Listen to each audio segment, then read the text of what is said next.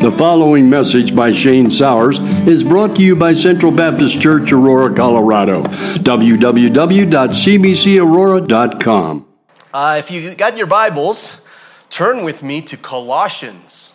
Colossians chapter 2. I promised we would be back in Colossians, and so here we are. Colossians chapter 2, verses 13 to 15. Colossians chapter 2, verses 13 to 15.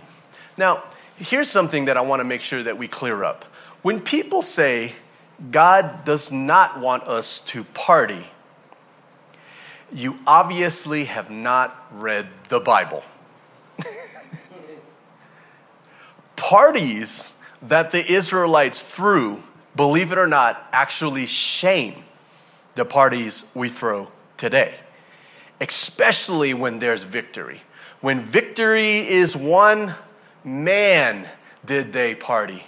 I think that professional sports teams today, when they win the Super Bowl, the World Series, NBA championship, and they do that parade in the city, they could learn a lot from what the Israelites did. And the people in that area, it's not just the Israelites, the people in that area, when there was victory, they partied. Yeah, check out Rome. I want you to see this. There's a description that was given by Plutarch, and he talked about the triumph given the Roman general Aemilius Paulus upon his return from capturing Macedonia. He says this: "Oh, there were great scaffolds that were erected in the forum and along the boulevards of Rome for spectator seating. And all of Rome turned out, dressed in festive white. On the first day, there was a parade of 259 chariots that displayed in procession the statues, pictures, and colossal images taken from the enemy. On the second day, the innumerable wagons bore the armor of the Macedonians. As Plutarch tells it, he says this: all newly polished and glittering, the pieces of which were piled up and arranged purposely with the greatest art, so as to seem to be tumbled in heaps carelessly and by chance. Helmets were thrown upon shields, coats of mail upon graves, Cretan targets and Thracian bucklers and quivers of arrow lay huddled amongst horses' bits. And these were appeared the points of naked swords intermixed with long Macedonian sarruses. All these arms were fastened together with just so much looseness that they struck against one another as they were drawn along and made a harsh, alarming noise, so that even as spoils of the conquered enemy, they would not be held without dread. Following the wagons came 3,000 carrying the enemy's silver in 750 vessels, followed by more treasure. And on the third day came the captives, preceded by 120 sacrificial oxen with their horns gilded and their heads adorned with ribbons and garlands. Next, Macedonian gold. Then the captured king's chariot, his crown, and his armor. Then came the king's servants that were weeping with hands outstretched, begging the crowds for mercy. Next came his children. Then King Perseus himself, clad entirely in black, followed by endless prisoners. Finally came the victorious general." Plutarch said, "seated on the chariot, magnificently adorned, dressed in a robe of purple, interwoven with gold, and holding a laurel branch in his right hand. All the army in like manner, with boughs of laurel in their hands, divided into their bands and companies, followed by the chariot of their commander. Some singing verses according to the usual custom songs of triumph and praise of Aemilius' deeds." So family, what we see here is just an amazing processional, a picture of what a country did when there was victory. Look at the celebration What an amazing celebration it was.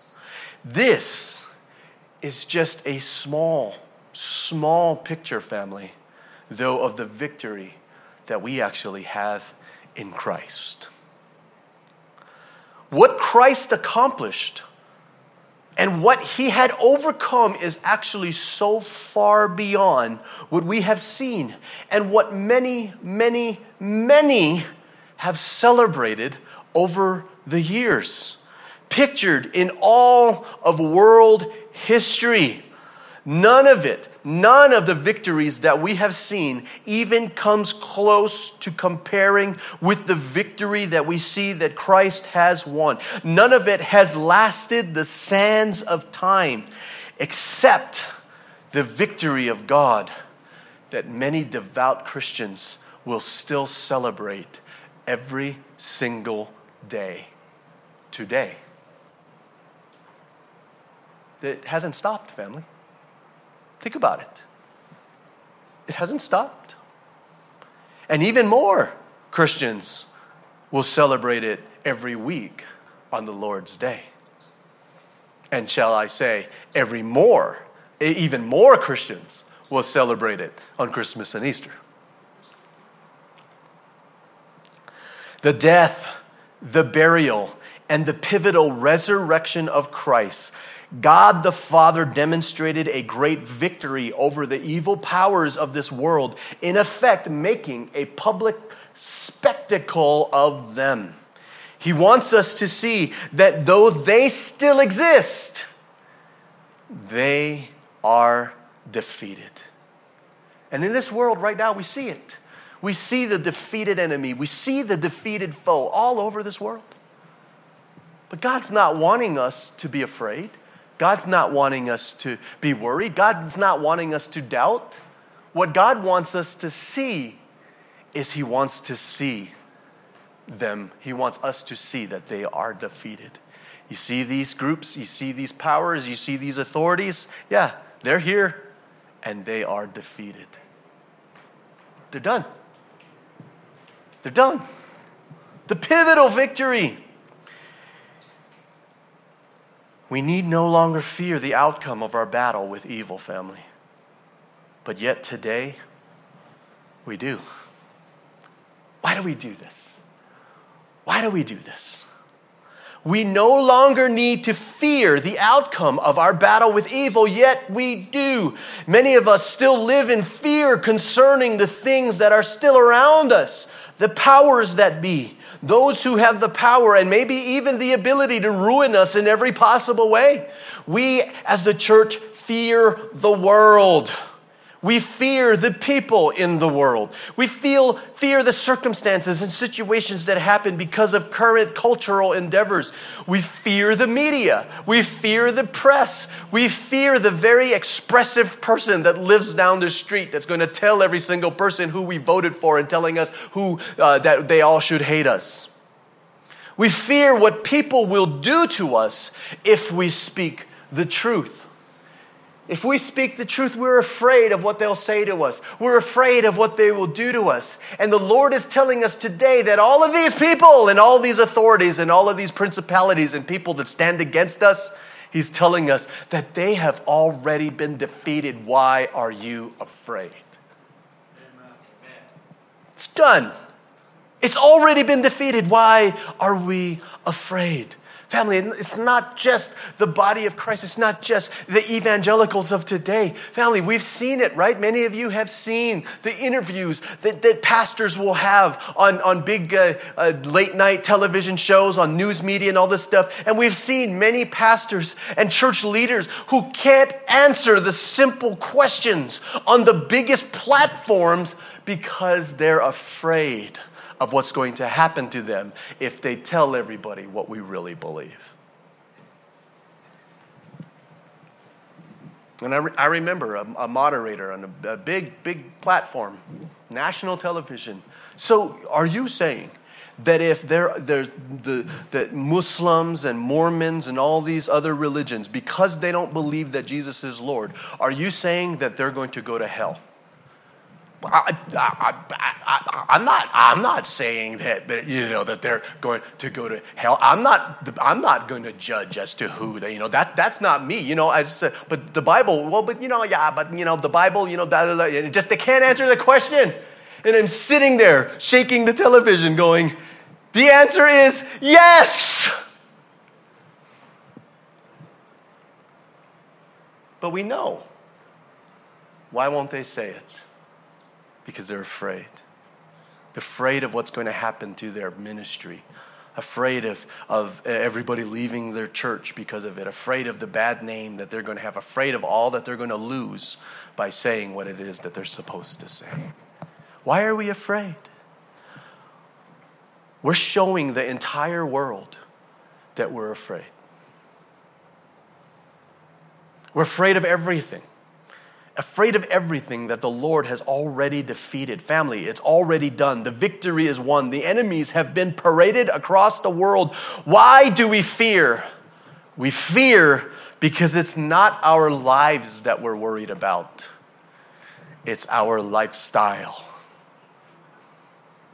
Oh yeah, I think in a lot of ways in our culture, we're quick. We will lose our lives, no problem. But man, we just will not lose our lifestyle. Don't mess with my lifestyle. We're afraid of what people can do to our lifestyle. And you know what the reality is about our lifestyle? If we talk about our lifestyle that we have in our culture, lifestyle that we have in this world, the world has a lot to do with our lifestyle, doesn't it? Oh yeah, the world can affect our lifestyle. Oh yeah, the world, all they got to do is make some decisions, and the next thing we know, we're paying, $2 more for our gas. Now I can't travel. This is crazy. And the pattern of this world is in control of that. We want the defeated enemies. We want what the defeated enemies can give to us. That's why. That's why there's a problem. And so God has ripped them of their power, and we're giving it right back to them. God has set us free from their control, and we just gave it back to them. Why have we done this? We're loving the world, and we are afraid that the world won't love us back. He delivered us from Egypt, and all we want to do is go back. And to make matters worse, pulpits across America don't proclaim the words and works of Christ anymore. They don't proclaim the gospel of Christ anymore. They don't proclaim the victory in Christ. So we're not reminded that the victory is won. Why do we do this?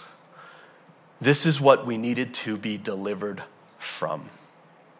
This is what we needed to be shown. The world has been defeated. But man, we really, really, really have a problem letting go of it. That's the thing that we've got to be honest with ourselves with today. Got to be honest. Let's just be honest. How much of the world actually has control over us? How much does the world affect us? How much do we listen? How much security do we find? It's really interesting when you think about it more and more every single day. We're supposed to be evangelizing the world with the gospel of Jesus. But instead it feels like the world has evangelized us with the message of self, more self-gratification, and the biggest one, self-delusion. Wow. Why does this happen? Because they're already defeated. And this is what we need to be shown. We need to be shown that this is why Christ had to die. We overcome this. We will defeat this because they're already defeated. Family, today, Christ has conquered. We have conquered. And we will conquer in the end. Colossians chapter 2, verses 13 to 15.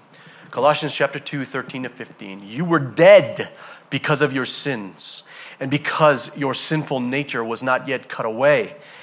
Then God made you alive with Christ, for he forgave all your sins.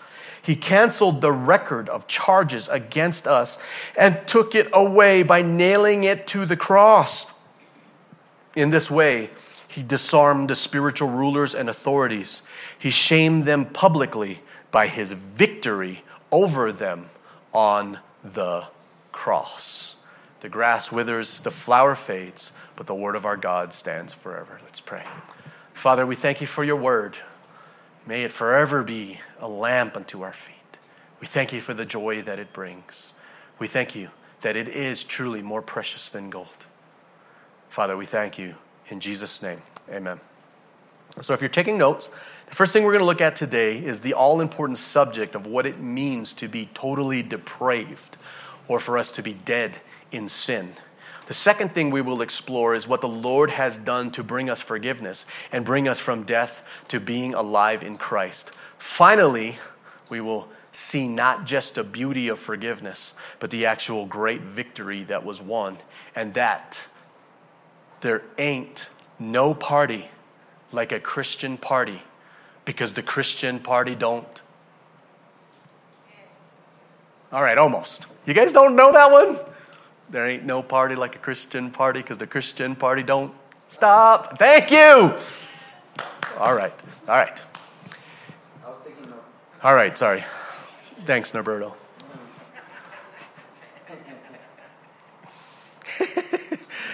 Our thesis statement today is this: though sin and the pattern of this world cause us to forget the defeat of all that we fear and the dead seduction of the defeated, it is the truth of Scriptures and the power of the Holy Spirit that will help us to see that we not only have victory over the defeated, and we are no longer dead, but that we will continue to be victorious over them in Christ, alive in Christ alone. Man, we got victory today. This is amazing. Okay, so we will get the full effect of how amazing this victory is. Like I said many times, the good news, we hear the good news, but the good news becomes so much sweeter when we really understand the bad news. We really got to get the bad news. What does it mean for us to be totally depraved? Totally depraved. What does it mean for us to be dead in sin? What does that mean? St. Augustine, remember it's St. Augustine, it's not St. Augustine. St. Augustine is in Florida. St. Augustine is in heaven. St. Augustine said this. He prayed this: Lord, command what you will and grant what you command. That's huge. Command what you will. Most everyone will agree with that. But then when St. Augustine prayed, but grant what you command. Oh, people had problems with that. Oh, Pelagius had problems with that. He did not like the second part of the prayer. He comes out and says, no way, Augustine, you're wrong. No way. If that is the case, then you are saying that we are morally unable to do what the Lord commands. That's exactly what Augustine is saying. Unable to do what the Lord commands. And so the debate began, and it actually still in a lot of ways continues today. But my question with this has always been to those that would support Pelagius on this: how can we do what the Lord commands if we're dead? This is not Augustine. This is not the theologians at the time. Paul the Apostle, inspired by the Holy Spirit to write what he wrote, said that we are dead in sin. Total depravity, again, we're not suggesting that that means that we are as bad as we can be. People will be like, well, Shane, I could be so much worse than I am. I know. But that's not what total depravity is talking about. It's not talking about that we are as bad as we can be. You know, because people will say, well, Shane, people who are not even Christians, they do good things every single day. Right. Because total depravity doesn't mean that we are as bad as we can be. Total depravity means that we are not as good as we should be. Do you guys get that? This is huge. This will fix everything. Total depravity is not that we are bad as we can be. It just means that we are not as good as we should be. And this paints the big picture. Right? This is the button, man. You say this stuff. This is where it gets. The reason we are confused with this is because our incessant need, and this is a really big issue, and I wish that I could grab every single evangelical Christian and shake them like this and say, listen to me right now at this very moment what I'm going to say, because this is super important. We, for some reason as Christians, we have an incessant need to compare ourselves. When it comes to right and wrong and doing good and doing bad, you know what our need is, or what we do? We compare ourselves to other people. Oh, we always do this. Why do we do this? When it comes to right and wrong, we compare ourselves to other people. When it comes to judging good people and bad people, we make that judgment based upon other people. We always do. We always do that. When pollsters come out and ask the question, if we believe that human beings are basically good, did you know that majority of our cultures will say yes? The majority of our culture actually believes that people in this world are basically good. And when they ask them why they believe that, well, because even though there are murderers and there are robbers and there are, all those people that do evil things, there are those. There's still a minority in our culture because not everybody's murdered people. It's just a minority. So you see what they're doing? They're comparing our goodness based upon how bad somebody else is. So as long as I got people in this world that are doing really bad things, I feel good. You know why? Because I can stand there and say, you know what? I'm not like super good, but I'm not as bad as he is.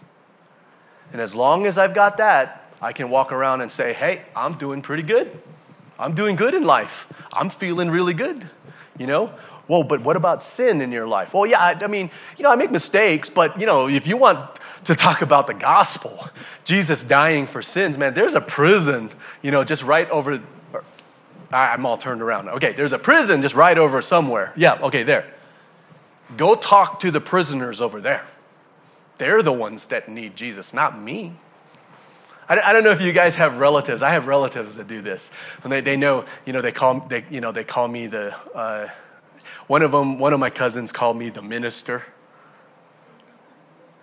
And she's just like, oh, the minister is coming to the house. I got to warn everybody that the minister is coming to the house and everybody's got to clean up their language. And I'm just like, man, when you say that, it's like in the behind the scenes, there's like this music that goes, when she says the minister and you hear this cello in the background going, boom. The minister. I kind of like it. It makes me sound like I'm an assassin or something like that, The minister is coming. Yeah, that's right. Give me your money, all that stuff. So, the minister or, all this stuff. And so what happens is I come by and we start talking, and it's always good. You know how I am, right? I'm always just have fun with everybody and talking and stuff. And then, we start talking, and then I start talking to some of my older aunts, some of my older cousins and stuff like that. And you know what? This happens a lot. We're talking about the gospel. We're talking about the Bible. How are you doing as a minister and all that kind of stuff? And I would talk about how about this and about the church and what's going on at the church. And they always go, you know what I need you to do? What's that? I need you to go talk to your cousin. You guys ever get this? Go talk to your cousin, man. They need it. They need some help, man. They need some serious help in their life. Shane, you need to go talk to my son. I don't know what your uncle is up to these days. You need to talk to them. And I'm like, would sit there and I'd just be like, well, but I'm talking to you right now. Let's talk about this. Oh, me? Oh, I don't need religion in my life. Like my son needs religion in his life. Yeah, he does. And then it's like, when you talk with them, it inevitably comes to this. She thinks she's okay. Why? Because she's not as bad as some people. And if she is not as bad as them, then she's good. then she's got to be doing something good. Sure, Shane, good people do bad things from time to time, but what do we hear? One of the most famous things you hear every single day: nobody's perfect. I always said that. Shane, come on. Good people do good things all the time, but come on, nobody's perfect. But wait. We are not supposed to judge right and wrong and human behavior by comparing ourselves to other people. We're supposed to judge right and wrong comparing ourselves to God's standard. Comparing ourselves to what God demands. So come on, Shane, nobody's perfect. So, they're not perfect, so they're okay. They don't need God. They don't need to be perfect. But Matthew chapter 5, verse 48. Matthew chapter 5, verse 48. Jesus says what? But you are to be perfect as your heavenly Father is perfect. So, people in the world saying, hey, nobody's perfect. But Jesus is telling us that God demands we be perfect. And if you are not perfect, you are falling short of the glory of God. Huge. This is so huge, family. This is huge. Huge. Very, very important that we see this. When we compare ourselves to the standard laid out by Scripture as to what is right and wrong, we recognize what? We fail. We fall very short, way short of the standard that God has given us. And evidently what happens is even now we're so consumed with this idea, with the culture bringing this stuff down, and we just don't want to make ourselves, feel bad. And really, family, you know what this comes from? This comes from the self-esteem movement that was started in the 60s that has really permeated the church. And so the self-esteem movement, you got to look at yourself in the mirror and say, you're all right. You are terrific. Today, you are terrific. That whole self-esteem move. So I don't want to say anything bad, all this stuff. But the Scriptures is letting us know something very, very important. That when God says, or when Jesus says, you need to be perfect, do you know what He means? You need to be perfect. And family, I tell you, there's no shortage of ministers who will get, I'm saying it now. Pastors who will get behind the pulpit. And they will say, well, when Jesus says you're supposed to be perfect, He's not really meaning that you're supposed to be perfect because nobody's perfect. So what you need to do is you need to understand that what Jesus is talking about here is He's talking about maturity. He's saying that when He says be perfect, He's meaning that you're supposed to be mature. Our God is so good. Our God knew that we were going to mess with this, didn't He? It's almost as if Jesus knew that at some point in the 1960s, the self-esteem movement was going to come and was going to infiltrate the church and start getting all of us to start believing that God didn't mean for us to be perfect. He just wanted us to grow up and to be mature. It's almost as if Jesus knew this was going to happen. You notice that when the preachers that are preaching this stuff, they say, but you are to be perfect, they stop there. And they say, well, the Greek word did this and this. You know what the Greek word actually, when you translate the Greek word for perfect, you know what it actually means? Perfect. So you can't get around that. You know what they always do? They always skip this next part. But you are to be perfect as your heavenly Father is perfect. He gave you the standard. He gave us the standard right there. So He's not talking about maturity. He's talking about perfection. And the perfection that our God demands is His own perfection. And if you see it that way, you recognize and realize we fall way short of the glory of God. But Shane, come on. I'm not like those evil people. It always goes right back to the people, right? I don't want to see the word. Let's talk about come on, seriously, God is going to condemn me when these people do all of this stuff? All of these guys have done horrible, evil things. They have fallen way short of the glory of God. They've fallen. They've done it. There's all this stuff. But, there are people that kill, people that rob banks. I may tell a lie every once in a while, but come on. These guys are way worse than me. They're the evil ones. They're the ones that deserve punishment. They have real guilt, not me. Well, when we stop looking at other people and we look at the scriptures, what does the scriptures say in James chapter 2, verse 10? James chapter 2, verse 10. For the person who keeps all of the laws except one. Here's the person. You've kept all the laws. You've done everything God wants you to do, but you just messed up on one. You messed up on one law. You didn't keep one law. For the person who keeps all the laws except one is as guilty as a person who has broken all of the laws. Whoa. Shane, can we go back to comparing ourselves to other people? I feel better when you do that. No, we're not supposed to compare ourselves to other people. We're supposed to compare ourselves to Scripture. And what does Scripture say? Yeah, you break one of them, you are as guilty as somebody who's broken all of them. There is no comparing yourself to other people. There's no, he's better, he's worse, I'm worse, but he's worser. There's none of that. There's none of that. The reality is that if I break one command, I am as guilty as somebody who's broken all of them. When we stand before God, man, it is a different story. And God is not going to be sitting over there going, hey, yeah, you know what? Yeah, that's right. You didn't do this, you didn't do that, so I guess you're okay. No. Did you break one? Yes. Then get over there with the others. I know, fam, tough. I know. I think a lot of this is the reason why the Bible's not being preached anymore today. We just don't want to see it. We just don't want to hear it. And we absolutely can't deny it. Another thing, did you know that when we do good things, that's even suspect? Did you know that? Like even when you're saying, you know what, I did something good. Maybe not. Get ready. Buckle your seatbelts. You ready for this? Isaiah chapter 64, verse 6. Isaiah chapter 64, verse 6. We are all infected and impure with sin. When we display our righteous deeds, they are nothing but filthy rags. Like autumn leaves, we wither and fall, and our sins sweep us away like the wind. What is it saying there?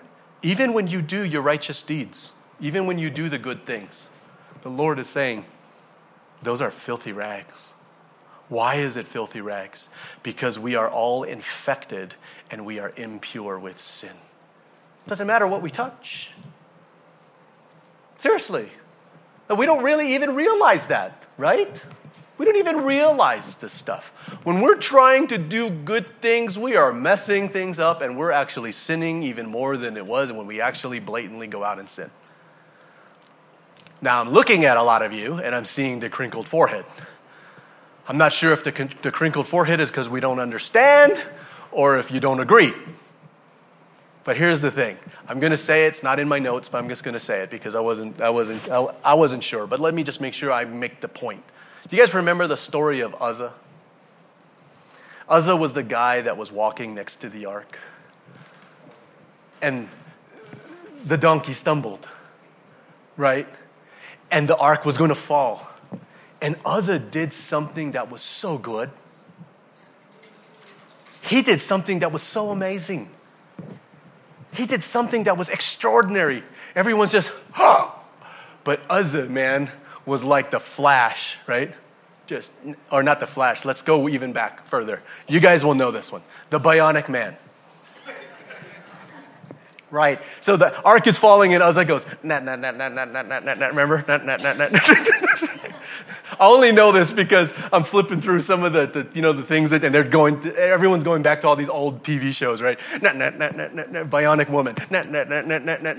And then the ark falls, about to fall, and Uzzah comes and he grabs the ark and he sets it back.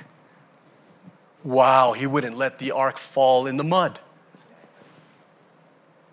You guys remember the story? Right then and there. The ox stumbled. The ark was about to fall. reached up to stop the ark from falling, and God did what? Well, most people will say God rewarded him, right? With some amazing things. God sent like this ray of light that came down, and rubies started falling, and gold started falling, and all that. Oh, okay, so that's a different book. No, what happened? He dropped dead.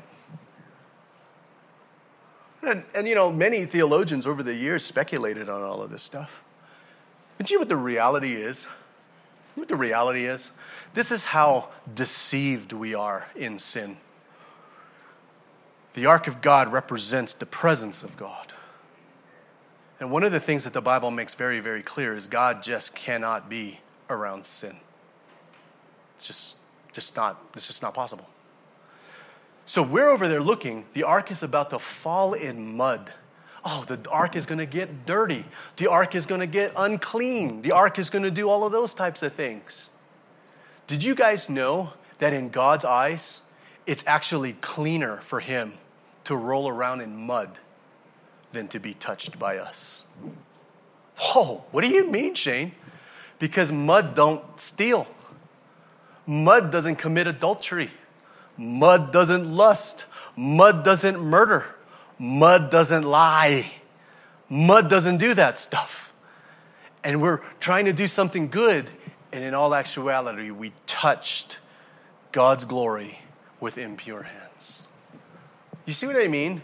That's how infected, that's how deluded we are. That we actually think that we're cleaner than mud. Man, this is what we've got to make sure that we get clear in our mind. And it's not even just our person, that when we do good, because we're so impure with sins, that even our good works is filthy rags. Did you know that motive is everything? Even when it comes to doing things that are good, like, not touching the ark, but maybe trying to grab the cart and pull it, maybe. Whoa, that was good. But here's the thing. Motive is everything. Matthew chapter 15, verse 8. Matthew 15, 8. These people honor me with their lips. Now, would you all agree that honoring God is a good thing? Yeah, we would all say that. Honoring God is a good thing. If this individual is honoring God, it's a good thing. But this was an accusation that was given to the people. Christ said, these people honor me with their lips, but their hearts are far from me. Which means that if you're doing something good, but your heart is bad, it's a reproach to God. Oh, Shane, I don't know if I agree with that. Well, this is all over Scripture about how God is detested with our sacrifices. Do you think that making sacrifices is a good thing? Yeah. Making sacrifices is obedient? Yeah. But God detested the sacrifice of the people. Why? Because their motives were bad. All right, I know I gave this example before. I'm going to give it to you again. Me and Janine, we get into an argument. Rah, rah, rah, rah, rah. She's always wrong, but you know what? We get into an argument, but rah, rah, rah, rah. So, I'm not talking to you anymore. Well, I'm not talking to you. So, Janine goes into, I don't even know where she goes, but let's just pretend she goes into the living room, and then I go into the bedroom, which I don't think that happens, but let's just say. So I'm in the bedroom, and I'm upset. She just doesn't understand. She does not understand. If she read her Bible more, she would realize I was writing this, and she needs to pray. I need to cast that devil out of her, that lady. Don't act, guys, like you haven't said that. Look at Al. Al's over there like, oh yeah, that was just last night.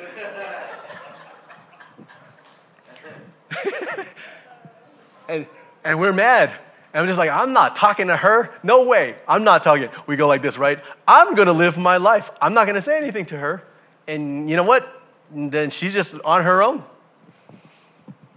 And then I'm like this. But sure, I'm hungry. I don't really want to go anywhere. I don't want to cook anything. And it's actually her turn to cook. She's mad at me. She's not going to make me anything for dinner tonight. So this is what I do. I better go apologize to her so that she makes dinner.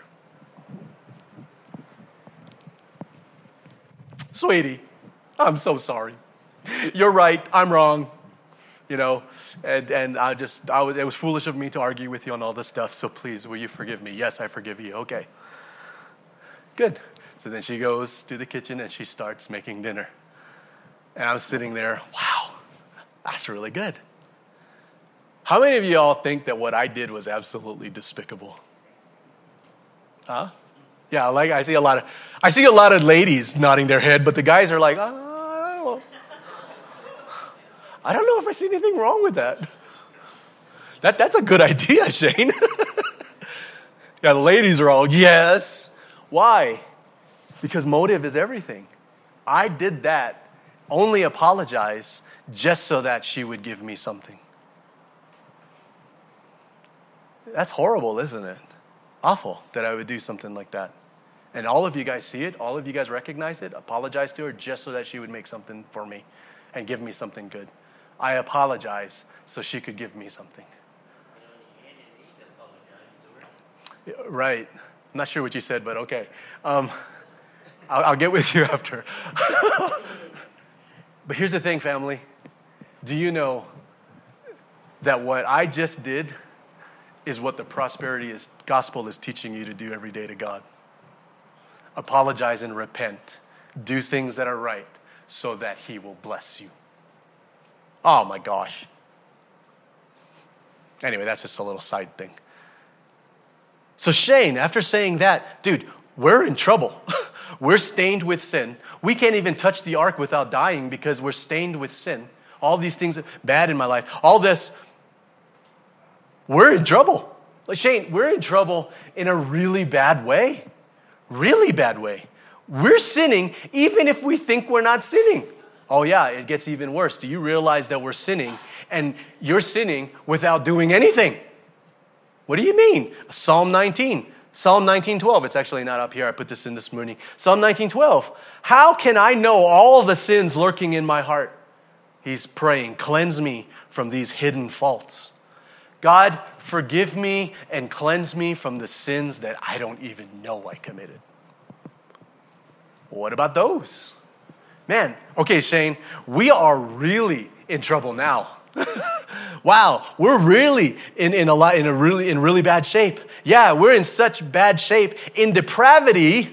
All this stuff that the Bible is making it very clear as to how far we have fallen short of the glory of God and just how impure, how corrupted we are in sin. And instead, we're turning on the radio station, turning on the TV, online on the computer, listening to podcasts about how we can be successful in this life, how we can have our best life now, how we can have peace in politics, how to have as much pleasure in the world without going to hell, how we can have our cake and eat it too, how to be a good Christian so that God will give you all the desires of your heart, how to handle inflation, how to make real life look like your social media life. Success is not just with my avatar. How can I have that success be with me? How to be your authentic self, how to get more spiritual therapy, more ways to live a moral life in 5 easy steps, how to get God to answer your call when you need him. This is what we want to listen to. I mean, you don't recognize the reality of the situation. Yeah, we've got problems. And the problems is not what's around us. The problem is us. One of my mentors says all the time, he says, Shane, if you don't think you are the worst person in the world, you don't know yourself too good.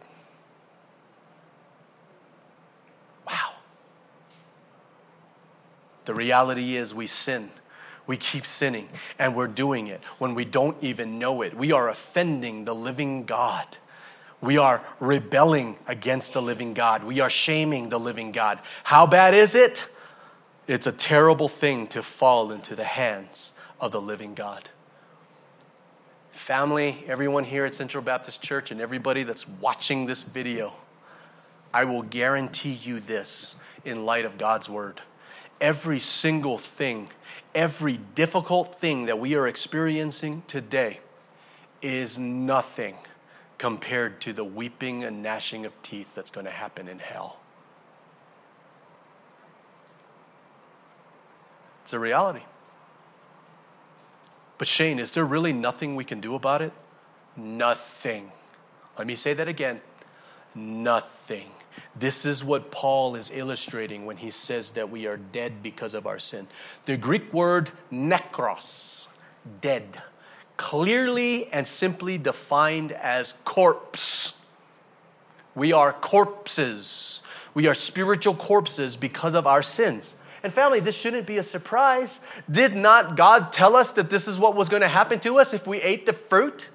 Genesis chapter 2, verses 15 to 17. 2 verses 15 to 17. The Lord placed the man in the Garden of Eden to tend and watch over it. But the Lord warned him, you may freely eat the fruit of every tree in the garden except the tree of the knowledge of good and evil. If you eat this fruit, you are sure to die.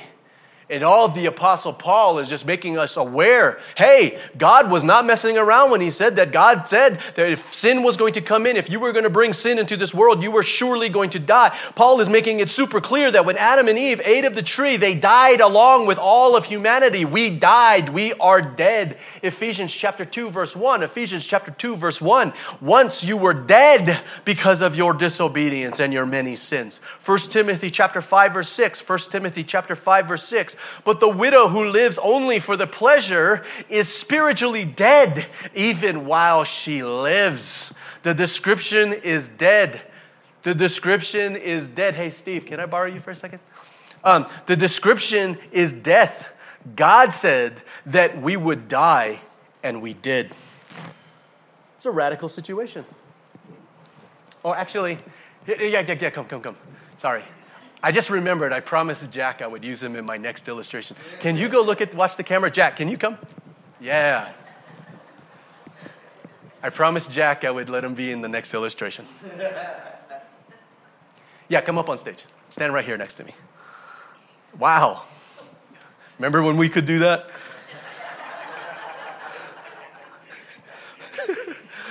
Yeah, Don might not be able to remember that far back.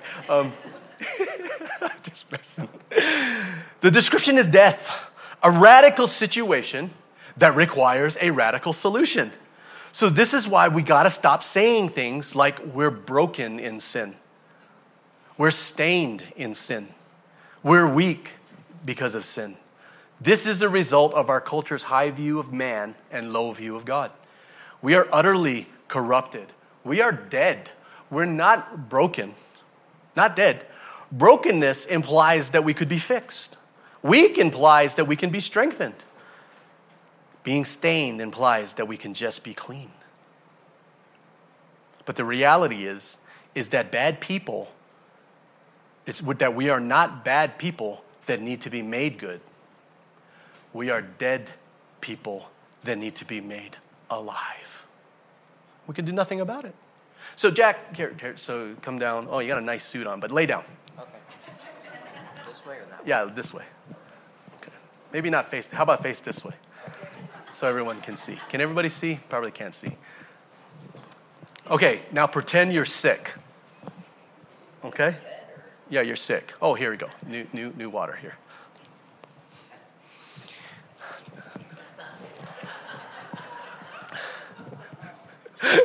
Steve is thanking God I'm not using him right now. But Jack is sick. He's not feeling well. And he's dehydrated. And if he just drinks some water, he might actually be okay. You know, so you check on Jack. He's sick. Jack moan. Yeah, okay, so Jack's not feeling good. Jack, you're not feeling good. I know. So, you got a little bit of fever, all this stuff. So here's the thing. So Jack is sick. He's not feeling well. And he's dehydrated. So all he's got to do is drink some water, right? Jack, why don't you come sit up here really quick? And I want you to drink this water. Okay, now Jack is, gonna lay down for a couple of hours, and then Jack, you need a little more water, so why don't you come drink some of this water? You're just making me do sit-ups, aren't you? Right, do sit-ups. It'll make you stronger. Okay, and if we keep doing this over and over again, right, Jack is going to start to feel a little better. He's sick, and all he has to do is drink water. This is what we think Christianity is like. that God is there giving us the water. All we got to do is drink. But this is not the picture that we get in Scripture. It's not the picture we get in Scripture. Because the picture that we're getting when it comes to sin is we're not weak in sin. We're not broken in sin. We're dead in sin. Jack, pretend you're dead.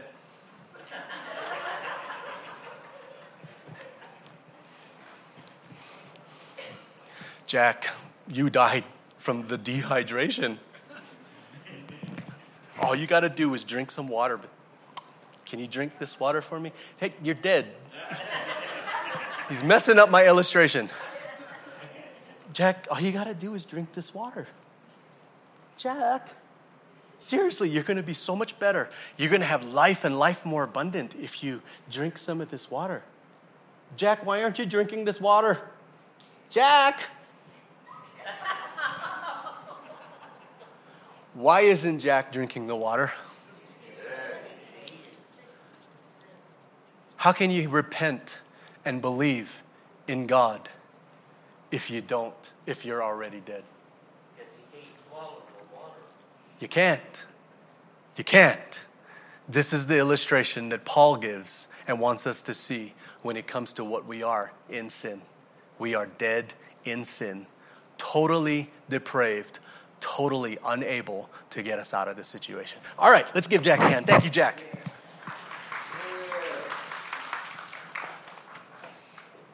Radical situation. A radical situation that requires a radical solution. So yes, Jack is dehydrated. Jack needs water. Jack will be able to drink the water when what happens? When Jack is brought back to life. And when Jack is brought back to life, he can drink the water and not be dehydrated anymore. Family, we needed Christ to give us life. Christ, so that we need the life that he gives for us to truly be born again. And, so we can be born again. And when we are born again, we can see the kingdom of God. Isn't that amazing? Jack, I'm not going to drink this. Truly be born again so that we can see the kingdom of heaven.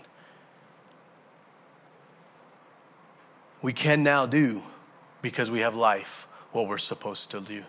Life and life more abundant, family. Without Christ, we can do nothing to get life. There is no life without Christ. And what we need is life. We don't need to be fixed because we're not broken. We are dead. We're not needing healing because we're not sick. We are dead. We don't need cleaning because we're not dirty. We're dead. We don't need strengthening because we're not weak. We are dead. We are dead and need to be made alive. And there is only one who can raise the dead. There must be a sovereign blessing of life from God. The scriptures show that when Elijah stretched himself upon the dead body, his heart beat against the stillness of the boy's chest, brought through and brought life. In the same way, Christ laid his full life down, the deadness on the cross, and then came life. And life more abundant. If we're Christians today, we were all once dead, but through Christ, supernatural surgery was performed. He didn't fix our heart. He didn't heal our heart. He didn't clean our heart. He didn't strengthen our heart. He gave us a new heart. See, this is what I mean by radical situation demands a radical solution. We are dead, corrupted. It wasn't a fixed heart. We needed a new one. We needed a brand new heart. Not only were we delivered from death of sin, but he also delivered us from the guilt of sin. The record of our sins has been nailed to the cross. In other words, family, as far as the east is from the west, so far does God remove our sins from us. Family, the story is told about our beloved reformer, Martin Luther. He experienced the reality of this truth in a dream. He had a dream, and in this dream, he was visited at night by Satan, who brought to him a record of his own life, written with his own hand. And the tempter said to him, "Is it true? Did you write it?" The poor and terrified Luther had to confess that it was all true. Scroll after scroll was unrolled, and the same confession was wrung from him again and again. And at length, the evil one prepared to take his departure, having brought Luther down to the lowest depths of abject misery. I mean, he saw all the records of all the things that was wrong, and it was just scroll after scroll after scroll of all the evil things that he's done. And Luther is just starting to fall down to the lowest depths of abject misery. Then suddenly the reformer turned to the tempter, and he said, "It is true. Every single word of everything that's in these scrolls is absolutely true. I said it, I did not do it, things that I should have done, I didn't do it. All of that stuff that you have on these scrolls is absolutely 100% true. But I need you to do one thing for me before you go. I want you to also at the end write across all of the scrolls, the blood of Christ cleanses us from all sin." Absolutely, it's true. Absolutely, we've fallen short of the glory of God. Absolutely, we've sinned. Many of us got longer scrolls than others. But you know what? The blood of Christ covers it all. We are alive in Christ. In Christ, we have life and life more abundantly. It is the greatest victory. So you see here, family, Christ has conquered. We have conquered, and we will conquer. In light of all this, why in the world would anyone look to anyone but Christ for fullness? The only way we can have life and to be alive is in Christ and in Christ alone. Everything that comes against us is defeated by Christ and Christ alone. No weapon formed against me will prosper. All those who rise up against me will fall. He will shatter the teeth of the wicked. He has shattered the teeth. We don't go anywhere. Isaiah chapter 55, verse 1 and 2. Isaiah 55, verse 1 and 2. Today, family, is anyone here thirsty? Come and drink, even if you have no money. Come, take your choice of wine or milk. It's all free. Why spend your money on food that doesn't give you strength? Why pay for food that does you no good? Listen to me. You will eat what is good. You will enjoy the finest of foods. Revelation chapter 22, verse 17. Revelation 22, 17. The Spirit and the bride say, "Come." Let anyone who hears this say, "Come." Let anyone who is thirsty come. Let anyone who desires drink freely from the water of life. There is life, and there is life more abundant in Christ. And family, get this. There is no love from the Father in heaven apart from Christ in any way. You are not going to get the love of God apart from Christ in any way. Get it out of your minds. It is not going to happen. Jesus died for our sins according to the Scriptures. He was buried and He was raised on the third day, all according to the Scriptures. The saying is trustworthy and deserving of full acceptance that Christ Jesus came into this world to save sinners.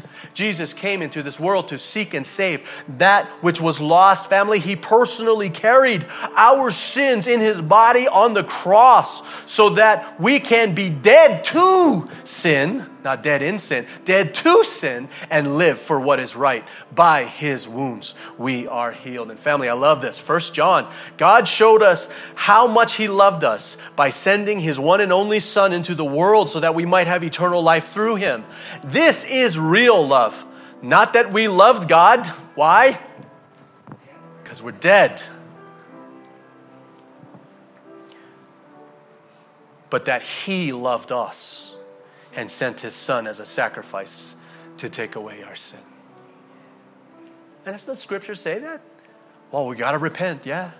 But we see in the Scriptures, God makes it very clear. Repentance is a gift. Repentance is a gift that God gives us. The Bible also says that if you confess with your mouth that Jesus is Lord, believe in your heart that God raised him from the dead, you will be saved. All who call upon the name of the Lord shall be saved. Confess your sins.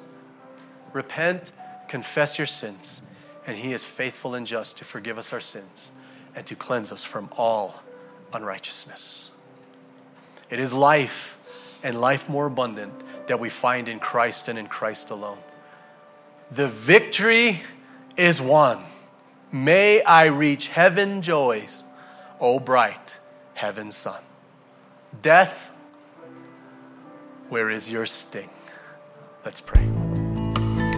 Thank you for listening, and may the Lord bless you and keep you. For more information about Central Baptist Church, go to www.cbcaurora.com.